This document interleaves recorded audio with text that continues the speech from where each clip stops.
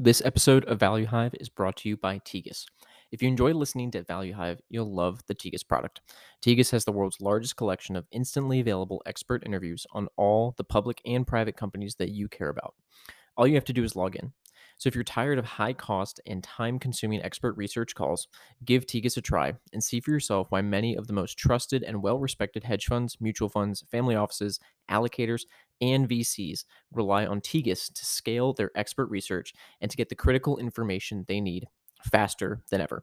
You can sign up for a free trial at tegas.co/valuehive. That's tegas.co/valuehive. And as a personal anecdote, I use Tegas literally every single day. It's the first resource I use when I start researching a new investment, and it's one of the last things I do before I finish up rounding out my research, and I know you'll love it as much as I do. Before we dive into today's conversation, I want to talk to you about MIT Investment Management Company, also known as Matimco, the investment office of MIT. Each year, Matimco invests with a handful of new emerging managers who it believes can earn exceptional long-term returns in support of MIT's mission. In order to help the emerging manager community more broadly, they created emergingmanagers.org, a website for emerging manager stock pickers. For those looking to start a stock picking fund or those just looking to learn about how others have done it, I highly recommend this site.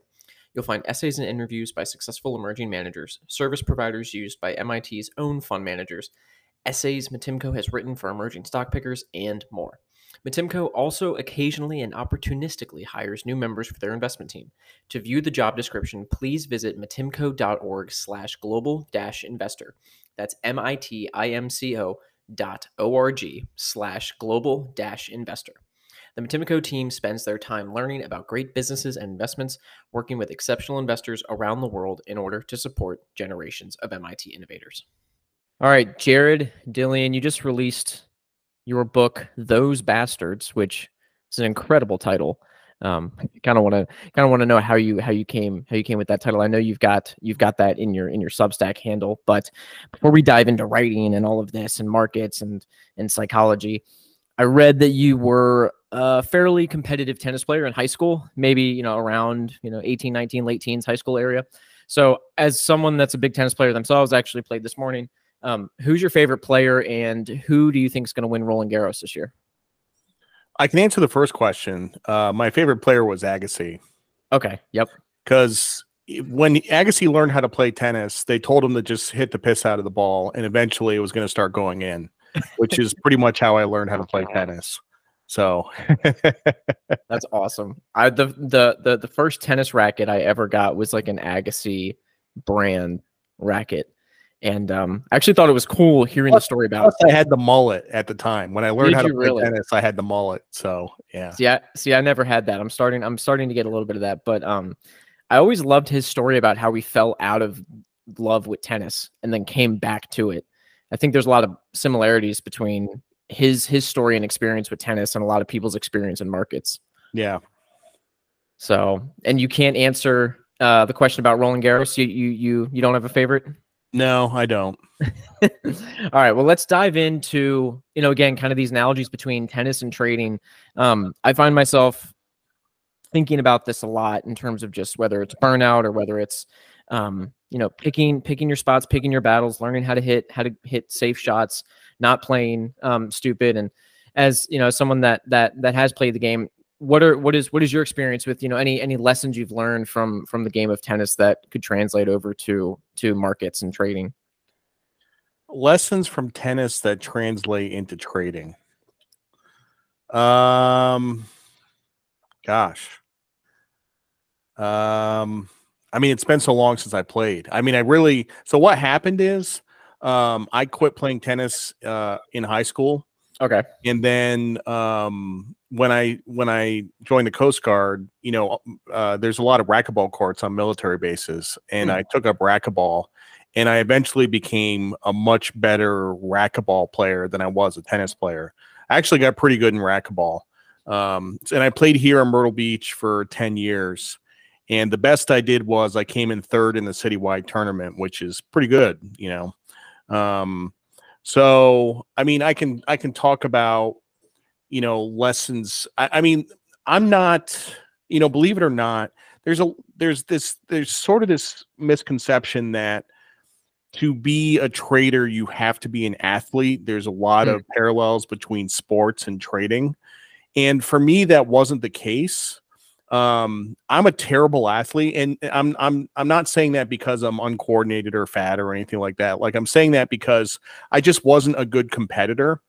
When it came to sports, I was I would get down on myself. I would get discouraged. I would lose my temper. I was kind of a head case in sports, and not just tennis and racquetball, but baseball and volleyball and anything I did.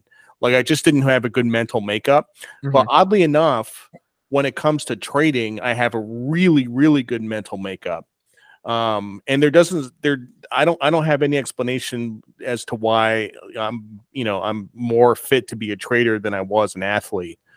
So I don't know if that answers your question, but I mean, it doesn't necessarily answer my question, but it unlocks just a bunch of interesting thoughts on why you were suited at to be a trader and like the mindset of a trader versus an athlete.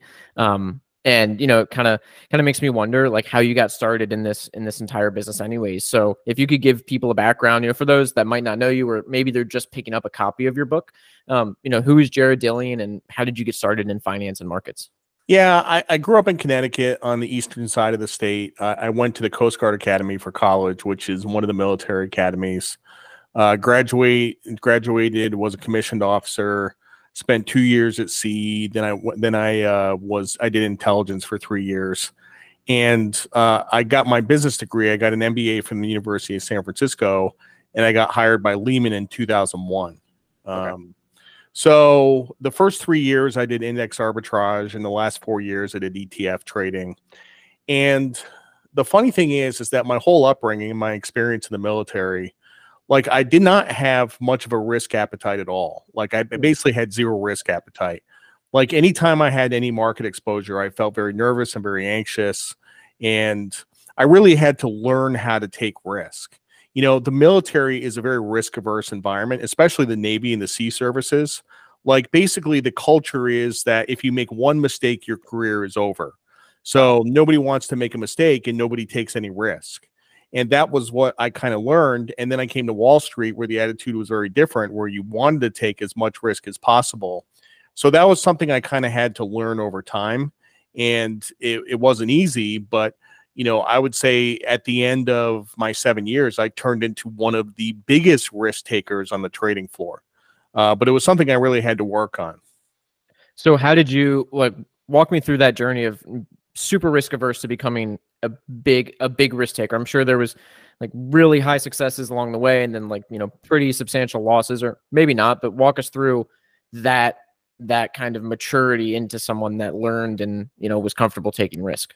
Well, when I was doing index arbitrage, I mean, basically, I would only take risk for a period of a second or two, Wow, right? okay. Because basically, I'm arbitraging futures with the underlying stocks. So I would trade a basket of stocks and then I would get filled on my futures. So I really only had exposure for like a second. So it was actually kind of perfectly suited for me. And then, I was for ETFs, we were basically doing customer facilitation. So we were handling really large trades, a million, 2 million shares of spies and stuff like that, like $300-400 million trades. Wow. And I got used to taking risk. And then I started a prop book where, I was just trading enormous size of stuff. Like, for example, I did a, yield curve steepener where I had 200 million worth of tens and a billion worth of twos. So this is and like I said, like this is just all me. Like, nobody told me to do that. The prop book was kind of interesting. Lehman was a place where you didn't have to ask permission to do things; you could just do them. Obviously, this is pre-financial crisis, pre-Dodd-Frank. But I just opened an account and started trading in it, and I was super profitable, and nobody stopped me. So. Hmm. Yeah, that sounds about right. And you mentioned that you were on the trading floor. Is that like the physical floor? Because I think some people listening might not know like what a physical trading floor looks like now, since everybody's behind a screen. Well, I mean, there's basically two types of trading floors. there's an open outcry trading floor on a public exchange, and most people are familiar with the New York Stock Exchange. The New York Stock Exchange is basically a TV studio now. There's not really a lot of trading that goes on there. All the physical trading floors are gone. All the options exchanges, the CME, this Board of Trade, the NYMEX, the COMEX, all gone.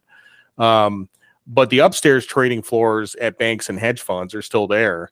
And just picture a row of desks with computer monitors, and it's different nowadays because everything is so computer driven. But back then there was a lot of yelling, there was a lot of screaming, people barking out orders and stuff. Doesn't really happen anymore. Yeah, no, that makes sense. It's kind of reminds me of I watched the Madoff documentary on Netflix and got to see some of how Madoff's operation, and obviously it was kind of like dramatized due to Netflix, but that's kind of the only exposure I have to the trading floor. How long did you end up staying at Lehman, and then what did you do after you left there? I stayed for 7 years. I left in 2008 at the bankruptcy, and then I started my newsletter. I started the Daily Dirt Nap. I've been doing that since 2008, along with a bunch of other stuff. I mean, I've written 3 books. Those Bastards is my 3rd book. I have a 4th one coming out next year. I also write for Malden Economics. I do a bunch of media appearances. Also going to grad school right now. I'm going to be graduating in a couple of weeks. Yeah. That's awesome. That's awesome. What made you switch? And we can dive into really where I want to spend a lot of this podcast is kind of the craft of writing. And the only other writer I think I've had on this podcast is Morgan Housel, which I think is a fantastic writer. I learned a ton from just listening to him. But as someone who considers themselves a writer, I just really want to pick your brain on kind of the whole craft and how you view it. And when did you start writing? And was writing one of these things where you kind of got bit in air quotes by the bug, or was it like, oh, like maybe I'll try this and kind of see how it goes, and you just naturally loved it? Well, I was a writer in high school. I contributed to the school newspaper for one thing, but there was actually a writing competition that was put on by the National Council of Teachers of English, and I entered that competition and I won an award, which was one of only 700 awards given in the entire country. It was actually kind of a big deal. And I remember when I won that award, I started getting all this recruiting material from colleges to go be an English major and be a writer, which wasn't really what I wanted to do. I wanted to be a math major. So when I went to the Coast Guard Academy, I majored in math, but I was still winning writing awards. I entered a couple competitions and won writing awards. And then I didn't really do anything with it. I don't know if you've read Street Freak or my story in general, but I don't. While I was at Lehman, I was hospitalized for bipolar disorder. I'm very public about having bipolar disorder. And while I was hospitalized, there was a woman who came into the wing, and she did a writing seminar. So I went. Now, this woman was Siri Hustvedt, who is a very accomplished writer. And I guess she lives in New York. She does live in New York. And she was doing this as kind of, her charity work, her community service. And I was in that room, and, this is like the low point of my life. I'm in a mental hospital, and, my head is shaved, and I just look like a patient. And, so I'm sitting in there, and she has us do this writing assignment, and I give it to her, and she says, "This is amazing. You should be a writer." Wow. So think of the context. I'm in the middle of a psych ward, and this woman tells me I should be a writer. So then I go back to Lehman and I start writing. And I start writing market commentary for the ETF desk. And it became super popular, and it went viral. And I had thousands of subscribers. And that's where I got the idea to do the Daily Dirt Nap, the newsletter. And then about a year after I did the Daily Dirt Nap, I was approached about writing a book about Lehman Brothers, which became Street Freak. So, and then off you went, and now you're on Substack. You just released Those Bastards, and that's a crazy story to go from being in a psych ward to having this esteemed author look at your work and be like, "Oh my gosh, this is incredible!" Did you go in with any expectations? oh, I think this piece is good. Let me see what it is. Or like like what were you thinking when you wrote that piece and sent it? Well, first of all, like I didn't send it. Like I wrote it by hand with a pen and a piece of paper, Like in a classroom? like in this room, Yeah. Okay. and then I handed it to her. Um, yeah, so that's pretty much it. That's wild. And so really what I want to dive into, and this, this might sound glide, but I want to learn from you how you learned your style and your craft and kind of how you learned to write. And um take us back to maybe you're writing that story for that author, or you go back to Lehman, you're writing that ETF commentary. How did you learn how to craft like the style and the voice that you had? Which I know, like, that's, I think, what separates a lot of good writers from great writers. And one of my favorite writers is Anthony Bourdain, and I absolutely love his voice. I think he's the best writer on the planet. And when I read your stuff, when I read your Substack, I'm like, this is another guy that's got something like that. So how did you develop that? Well, first of all, thanks for saying that. That's really nice. I think everybody kind of has their own style. Like I tend to be very gonzo, especially early in my writing career. I had this very gonzo style. The novel that I wrote, All the Evil of This World, is extremely gonzo. I tend to have a very stream of consciousness style. I don't have much of a filter. There isn't anything in my brain that's like preventing me from saying anything politically incorrect or anything. Like there's just no filter. Right. And a lot of people describe my writing as very honest. You mentioned Morgan Housel. Like in terms of writers, like he is very good. Like he has very clear and honest writing. And he's also a good thinker. I mean, in addition to being a good writer, he's also a very good thinker. And I would say I am kind of like the dirty Morgan Housel. You know what I mean? Like my writing is also honest, but I take many, many more risks. Sometimes it works out, sometimes it doesn't. But if you've been reading my Substack, you kind of have a feel for what I'm talking about. Yeah. So the one thing my writing is it's not very literary. And I've been writing short stories for the last 6 months and sending them out to journals and stuff. And I'm not having a lot of success at getting stuff published. I did get one published. But I mean, really, like the pinnacle for me would be to get a short story published in the New Yorker or something like that, or the Paris Review or something, something similar. But it's for me, that is kind of the path of most resistance. I'm just not good at that type of writing. But that's what I want to do. So What's different about short stories than, say, market commentary that makes it more challenging?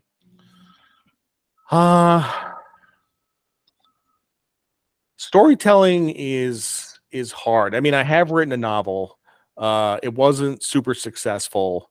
The novel actually was probably the filthiest thing I've ever written. I mean, it's like beyond X-rated. It's like insane. So the word of mouth on the book was like not very good because people just wouldn't recommend it to people because it was so dirty. Yeah. But in terms of like literary writing is all about sensual details. Okay. So I don't really write from my heart. I write from my head. I'm very analytical. I was a math major. So short story writing is not analytical, right? There's nothing analytical about it. It's sensual. So it's what you're taking in with your five senses. So you're describing things that you're smelling, things that you're seeing, things that you're feeling. And I'm not as good at that. Yeah. No, I mean, it's kind of a different toolkit.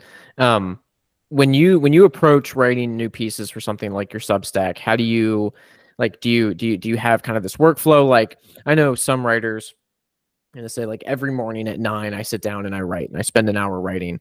Or I have this backlog of ideas that I'm churning through.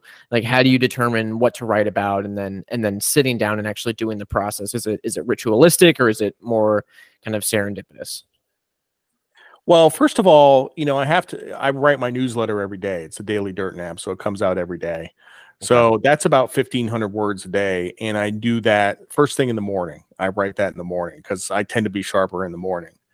Then I have other newsletters. Then I have short stories. Then I have, the Substack essays and all this stuff. I mean, I'm basically writing on average about 3 to 4,000 words a day. Wow. And I'm writing, I'll be on the couch at 9 o'clock at night writing a Substack. You know what I mean? So when you ask me my routine is I just write all the fucking time. Like like I just do it. I just do it all the time. And the writing muscle is one that will atrophy the fastest. You know what I Mm. mean? Like if Yep. you're bench pressing and you can bench press like 285 and you take like a month off, like you're going to drop a little bit, but you'll be able to get back up to 285 in a couple of weeks. If Yep. you take time off of writing, you suck. Like it just it takes a really long time to get back into the zone. So I try to write every single day, Saturdays, Sundays, every single day. I try to write. So Wow. Yeah, and it's funny how similar like good writers like their suggestions on how to improve writing, what it comes down to for every single like I've got Stephen King's book on writing in here, and I read it last year. Every single great writer, they have the same exact mantra: just write every day.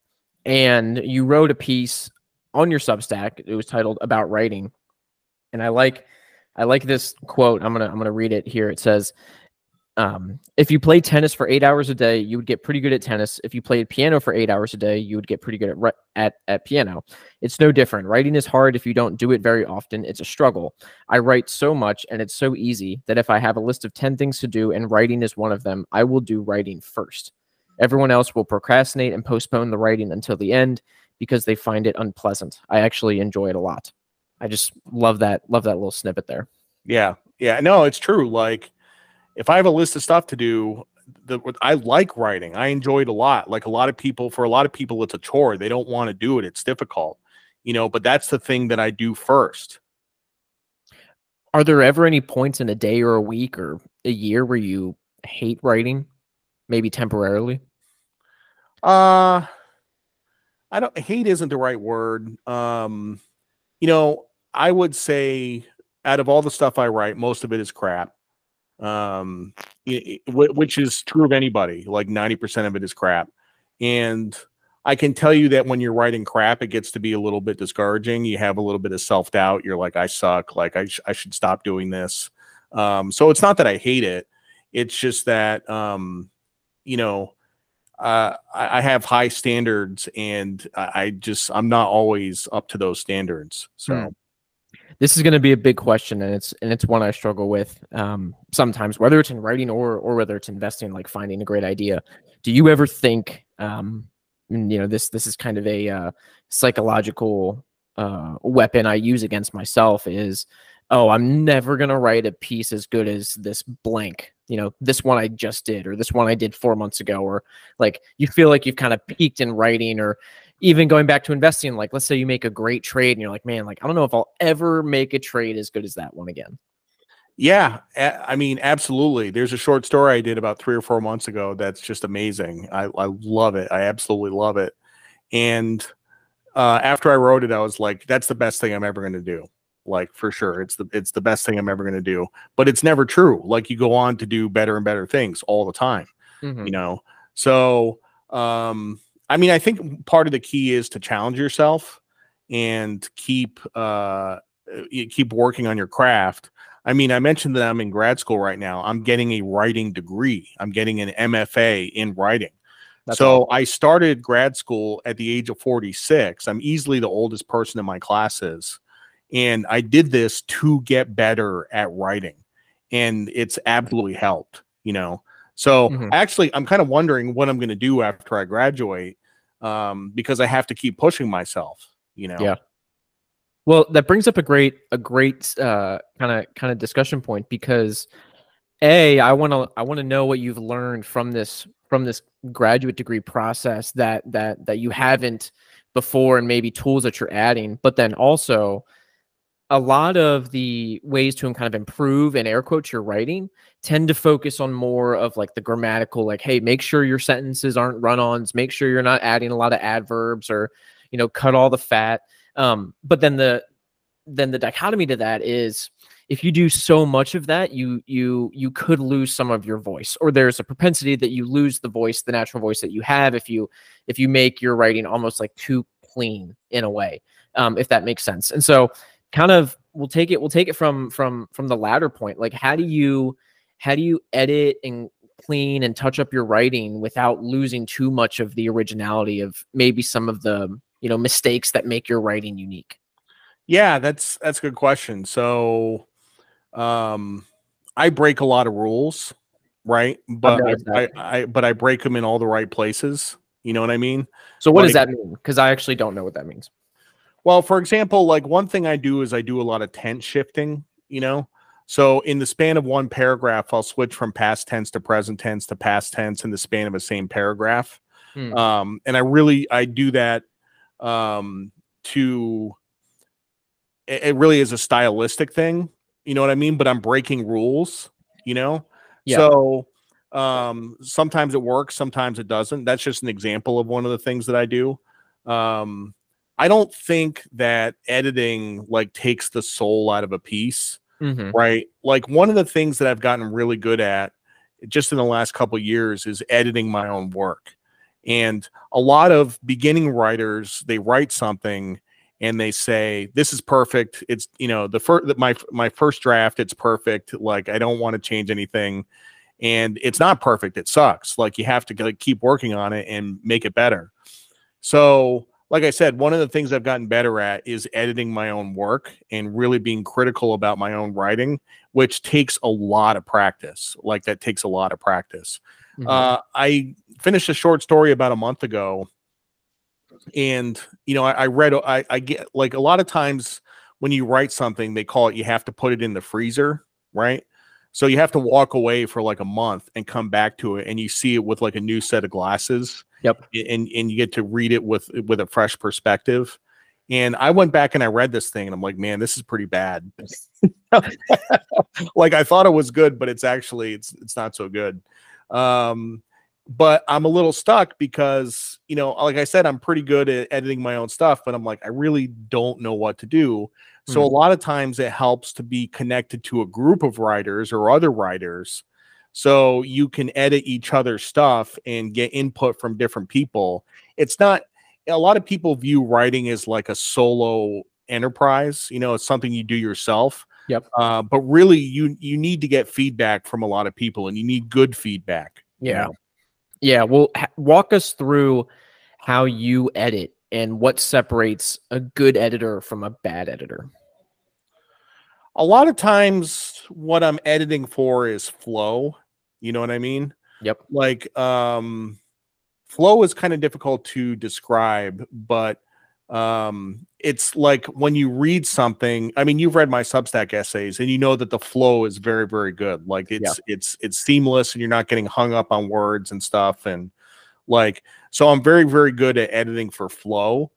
Honestly, the toughest part for me is not the actual writing, but it's the inspiration. Like, that's the part that I struggle with. I try to get a Substack essay out every week. Yep. And there's some weeks I just don't really have anything interesting to say, so a lot of times I'll be in the grocery store and I'll get an idea, and I go on my phone and I write in the notes section of the phone, and I write it down so I don't forget it. You know what I mean? Yep. But like, that's the thing I struggle with more, is the inspiration. Do you ever edit your own ideas where, like, you have an idea and then you look back in your phone and you're like, man, this is a shitty idea? Like, that happens to me all the time. No, not really, actually. No. Oh, well, I need to go to the same grocery stores as you then to get better ideas. Let's shift to like what I can, and again, this is a bit of a selfish podcast, and I said this when I was interviewing Morgan Housel, because as a writer, it's like, man, like, I've got a great writer in front of me, like, kind of want to be selfish and ask how I can improve. And so I haven't sent you any of my work before this podcast, and maybe I will after. But if someone's starting out, let's say they've been writing online for a few years, um, and they're wanting that next step, how to level up, what would be the most common low hanging fruit that you've seen in other writers that have taken their skills from, let's say, a B minus B level to an A game level? It's really just practice. That's all it is. But it's a Hmm. lot of practice. There's a guy named Robert Olin Butler who's a fiction writer, and he wrote a book. He didn't write a book. The book was his recorded lectures. He was teaching at the University of Florida, and he was teaching a creative writing class. And he talked about the fact that the first million words that he wrote were terrible. Like 3 That's novels, 40 so short depressing. stories. Like, I mean, he wrote a lot and it was all bad. And he had to write that first million bad words before it started getting better. Like it's a lot of patience, it's a lot of discipline, and it's a lot of practice. Yeah, I wonder if that million words translates into that whole 10,000 hour thing where it comes, for Yeah, like for a million sure. skill. Yeah. Well, who are some of your favorite writers? I know you just mentioned him, but do you have any favorites? There's a guy that passed away about 10 or 15 years ago. His name is Barry Hanna, and he's from Mississippi. He's my favorite writer of all time. Just just an insane person. Just, I mean, talk about taking risks. Like he was he's one of the craziest writers I know. But the interesting thing about Barry Hanna was he never had a book sell more than 7,000 copies. Hmm. And yet, if you ask all the famous writers who their favorite writer is, they all say Barry Hanna. Yeah, you're writing it down. Weird. I am You have to read this. Yeah. I am writing it So down. he has a short story collection called Airships. Okay. I recommend reading Airships. And in Airships, there is a short story called Testimony of Pilot, which is the best thing I've ever seen written ever. It's the Wow. best short story I've ever read. And I first read it when I was 21 years old. I read it. I read it. I guess a couple of months ago, 6 months ago. I was in tears. I was a puddle. It's Wow. so good. Like it's so good. So So what makes you mentioned a second ago that he's, extremely risk taking. He does some crazy things. Like what does he do that makes him stand out as a writer from compared to others? he does a lot of things. One of the biggest things that he does is he plays with time. Hmm. Like he'll have one paragraph where in the course of like 200 words, he'll span 30 years, and Wow. he'll have the next paragraph that spans like a second. So it's very like time is not linear. You know what I mean? Like it like sort of shifts. It's like you're watching Interstellar, but on pages. Yeah. That's actually a good way of putting it. Yeah. I mean, it's just genius. Yeah. Wow. Okay. Yeah. I'm gonna look him up and buy some of his books. But no, so Barry Hanna, anybody else? Do you read Matt Levine's work? Because I feel like you and Matt Levine are very similar. And I hope that's a compliment to you. Yeah, so I was an intern at Bloomberg as part of my grad school. I spent a month in the Bloomberg offices. Yep. In Bloomberg, I was in Bloomberg Opinion. I was a Bloomberg Opinion writer for 5.5 years. They let me go back in October. But I got to meet Matt. He didn't really want to talk to me. He was busy. I mean, he writes like 3,000 words a day in his newsletter. He's super busy. He has a very distinctive style, like for sure. Like it's very conversational. I don't know if all his writing like that, but his money stuff letter is like very conversational, which I think is perfect because really what he's doing is he's educating. You know what I mean? And while he's educating people, he's holding their hand and says, look, let me show you step by step how this works. So that tone is perfect for that. I mean, he's terrific. I don't know what Bloomberg is paying him, but it's not enough. I mean, he could make multiples of that somewhere else. So That's actually you.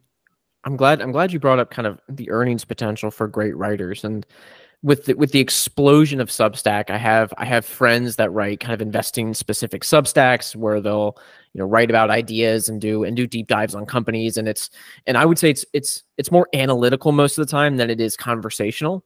But I've always wondered if there's this market for a conversational, kind of like what Matt Levine does with money stuff, where people pay to not necessarily get, actionable ideas that they can buy or sell or trade, but just things that they can learn and be educated about in a way that's like they're talking to somebody across a bar. That's actually kind of what my newsletter is like, actually. Yeah. And so Yeah, like, maybe talk about, you should check it out. yeah, I will. And maybe for the sake of this conversation, like walk us through how you think about, and again, you don't have to be specific with numbers, but like earnings potential for good writers in the age of the internet that seems to reward like great writing talent. Well, it's a lot easier to make money if you're writing about finance, for sure. Because people are greedy and they want to learn how to make money and they're willing to pay for ideas. You know what I mean? The one interesting thing about that, which I found very interesting, is that a lot of people rely on research for idea generation. Okay. But idea generation is really only 10% of the process. The other 90% is execution and risk management. Ideas are cheap. Ideas are very, very cheap. Like, a lot of people think the idea is the biggest thing. It's really not. It's the smallest thing. But in terms of talking about like earnings potential for writers, like, for example, my Substack, I don't know how many followers you think it has, but it has about 6,200. Okay. Okay. Yeah.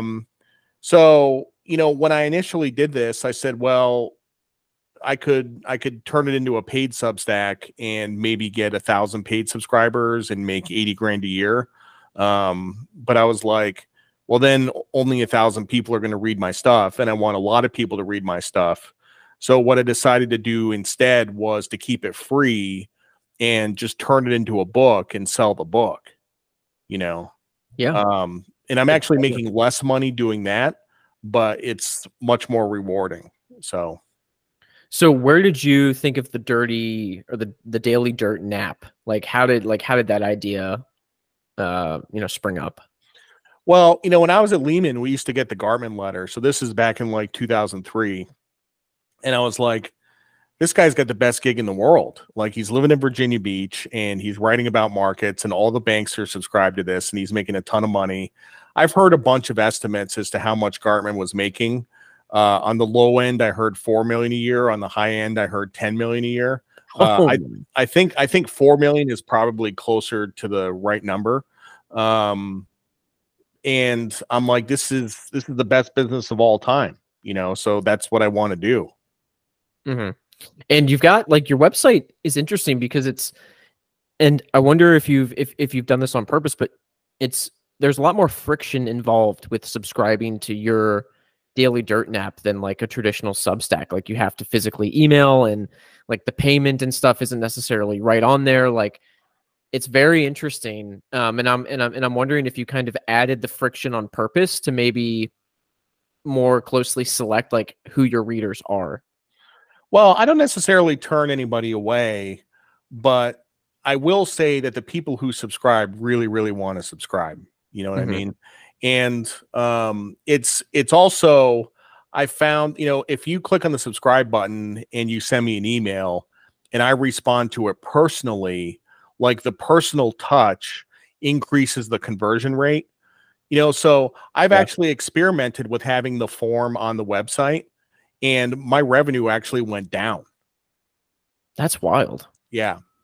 That seems like something that would be on that inside that Predictably Irrational book. Because like on first glance, like that does not necessarily make sense. But again, that's me in my limited capacity. Yeah.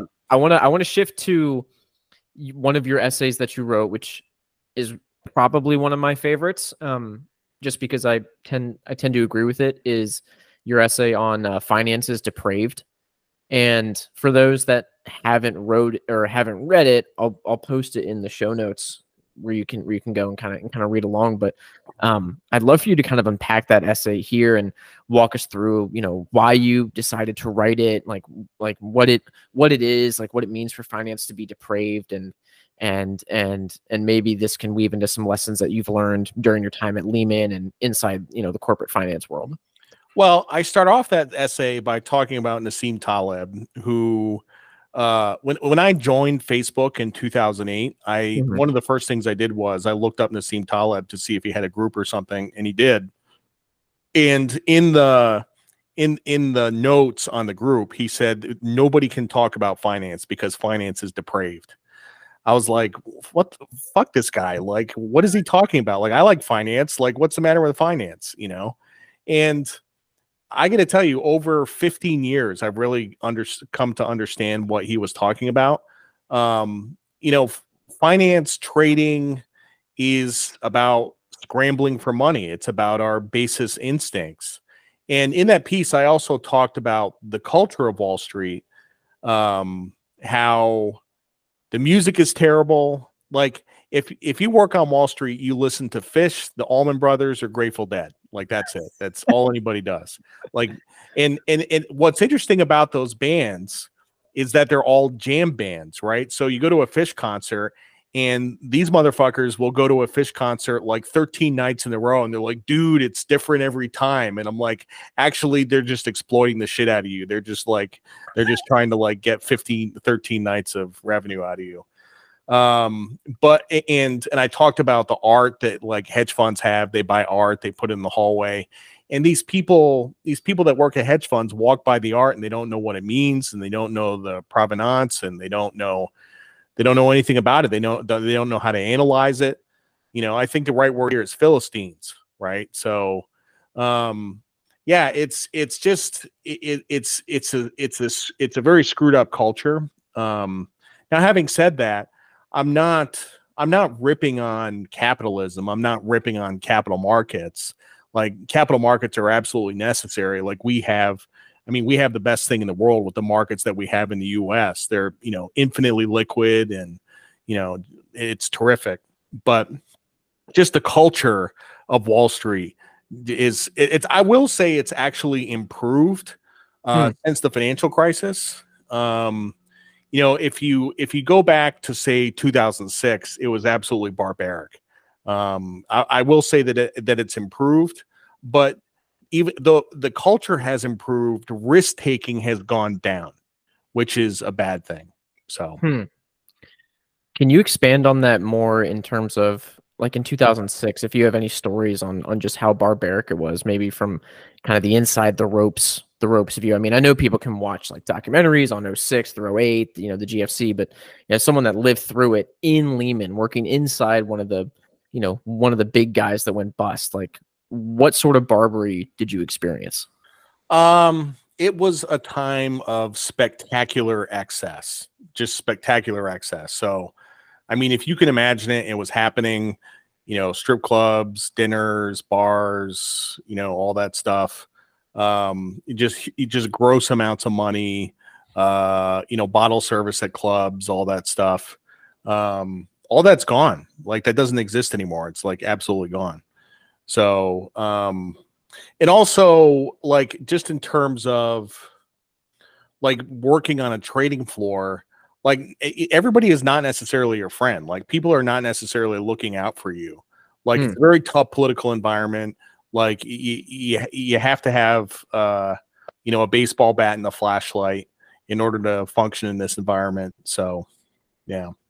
That's weird. And, when people don't have your back, is it because you're trading maybe two different strategies? Or because I feel like if you all work at the same bank and, you're both traders, you've got one common goal to make the bank a ton of money. And regardless of how you do it, like, you guys are kind of rooting each other on. But I mean, is that completely off base? Well, there was one point where the swaps desk started to be in competition with the ETF desk. So I was running the ETF desk at the time, and the swaps desk was sending out all this marketing material as, hey, you can trade a custom index instead of an ETF. Stop trading ETFs, trade swaps. So there was this competition between two desks on the same trading floor, and it was really unhealthy. So Got it. No, I mean that's a perfect example. At one point in the piece, in the same Finances Depraved piece, you mentioned this desire to go from being a trader to being a creator, and obviously a creator for you is to be a writer.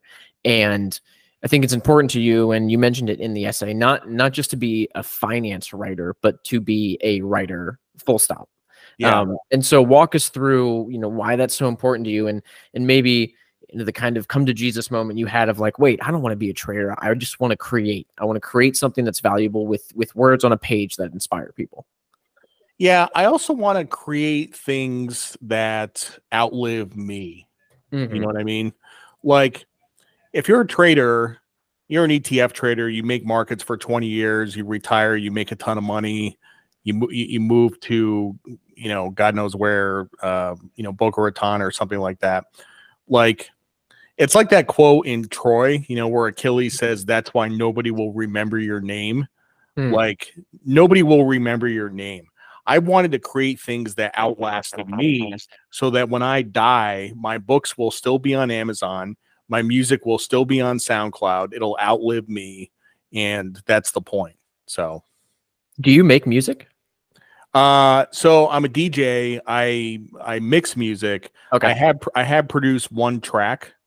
Okay. So I have successfully produced one track. It's okay. It's not suitable for Beatport, but but yeah, I do a lot of music. Yeah. Okay. No, that's cool. And there's a lot of undertones of just kind of inspiration and finding inspiration, and we briefly touched on it, kind of with your story of finding inspiration, whether it's something in a grocery store. But I want to know, like, is there anything purposeful you do maybe throughout the day that is non-market related? So like, let's take like your daily dirt nap, which is a daily market commentary. Is there anything you do or stuff that you read or watch or listen to that feeds into this inspiration that when you look at it is not directly related to finance and markets, but drastically improves your ability to kind of get inspired to do new work? I pet my cats. I play with my cats. There you go. I have 7 cats. But no, I look for inspiration everywhere. TV shows, movies, radio, just any, and things I'm reading, I get inspiration from all kinds of places. So even just talking to people in town. Got it. What's the story behind the 7 cats? Is it you started with one and then they just brought their friends and Yeah, pretty much. That's fantastic. Well, we're coming up on an hour here, and I've kind of selfishly picked your brain about writing and inspiration, and it's been fantastic. And I just want to know if there's anything that maybe we missed that you would like to bring up and that you would like to discuss, maybe lessons learned from writing, the book Those Bastards, which is just again a series of essays that you've written on Substack, and maybe we can end the discussion with looking back of all those essays you've written, like what did you learn most, and maybe like how has that experience transformed you? Well, I will say when I started the Substack, it was I had visions of it being a very brash, bold, a lot of bravado, like very masculine type of blog, a lot of swearing and then it kind of evolved over time. Like it became much more thoughtful. And I ended up writing a lot of things about mental health. I wrote a lot of things about, I wrote a lot of success literature, really more uplifting pieces, and that's the funny thing about the book. I mean, it's called Those Bastards, it's like this, very angry title, but like it's actually a very uplifting book. Like there's a lot of very positive messages in there. And a lot of the reviews and the blurbs I've gotten have basically said that this is like a guide to living. I mean, this is really, it's philosophy, it's Montaigne, it's like how you want to live your life. So That's pretty awesome. And did you ever think, kind of tying this all back when you sent that, when you finished writing that piece on the psych ward, hand into the author, that one day you would be writing novels and like changing people's lives, and creating a book that some people call is kind of a guide to life. And like I know like my friend Frederick on Twitter, he's been devouring your book and posting quotes about it, and that's actually where I saw you and ended up buying the book. Did that ever cross your mind that like this could be kind of your reality? You know, God has a much bigger imagination than I do. In 2006, when I was in that mental hospital, if you told me that in 15 years I would have 4 books and newsletters and short stories and music and all this stuff, not to mention a successful career on Wall Street, I would have punched you in the nose. Like, I didn't think it was possible. I was just Yeah. trying to survive, like my goal was to go back to work and function and stay alive. Like, Hmm. that was what I was trying to do. Nowhere in a million years would I have imagined all this stuff. So like I said, God has a much bigger imagination than I do. It is fascinating how much progress one can make when you boil down everything to just what's right in front of you, like what you have to do that day to get through that day. And it's not until 15 years later, like you said, where it's 15 years of just doing what you need to do to get through that day, where you look back and you're like, holy shit, like I've got 4 books, I've got a successful career. And, it's like, I think Patrick O'Shaughnessy, who does one of the best podcasts on finance, Invest Like the Best, I don't think he's a fan of like setting goals and setting these long-term goals, but rather like doing deliberate daily habits that lead to some better outcome in the future potentially. Yeah. And it sounds like that's a lot of what you did, whether it was directly or indirectly. It's just, look, like, this is what I have to do. I'm doing that every day for 15 years. Yeah. Yeah. Yeah. Absolutely the case. Yeah. Awesome. Well, Jared, this has been a fantastic conversation. Thank you for taking the time, letting me pick your brain. I will send you some of my writing because I want to get your feedback on it. And again, if you have time, don't feel like you have to. But I would kick myself if I didn't ask at least once for you to analyze it. So Yeah, for sure. where can people go to find out more about you? I know I'm going to post the link to your book in the show notes. And again, this isn't like an affiliate thing. I think people should read your book. I think you're a great writer. So where can they go to learn more? So if you're interested in financial newsletter stuff, you can subscribe to the Daily Dirt Nap. Just go to dailydirtnap.com. My author website is jareddillian.com. If you want to listen to my music, it's just look for soundcloud.com/DJ Stochastic. Nice. That's a good name. Stochastic, yeah. And obviously the book, all 3 of my books are available on Amazon. And the second book, the novel, like I said, it didn't sell very well. But honestly, that's probably the best thing I've ever written. It's really, really good. So awesome. And then you're on Twitter too, right? What's your Twitter handle? Yeah, Twitter is Daily Dirt Nap. Awesome. All right, Jared, thanks so much again. Like I said, everybody get a chance to read his book. I think you'll really enjoy it, and I appreciate you taking the time to help me become a better writer, maybe help others be inspired to take that step and start writing themselves. So thanks again. Yep. Thank you. This episode is brought to you by Ticker. Ticker.com is focused on bringing institutional level investment research to you, the individual investor. Ticker.com is powered by S&P Global Capital IQ and has coverage of over 50,000 stocks globally with financial data, estimates, valuation metrics, ownership percentages, transcript filings, news, and more. Value Hive listeners can join Ticker's free beta trial today at ticker.com/hive. That's TIKR.com/hive.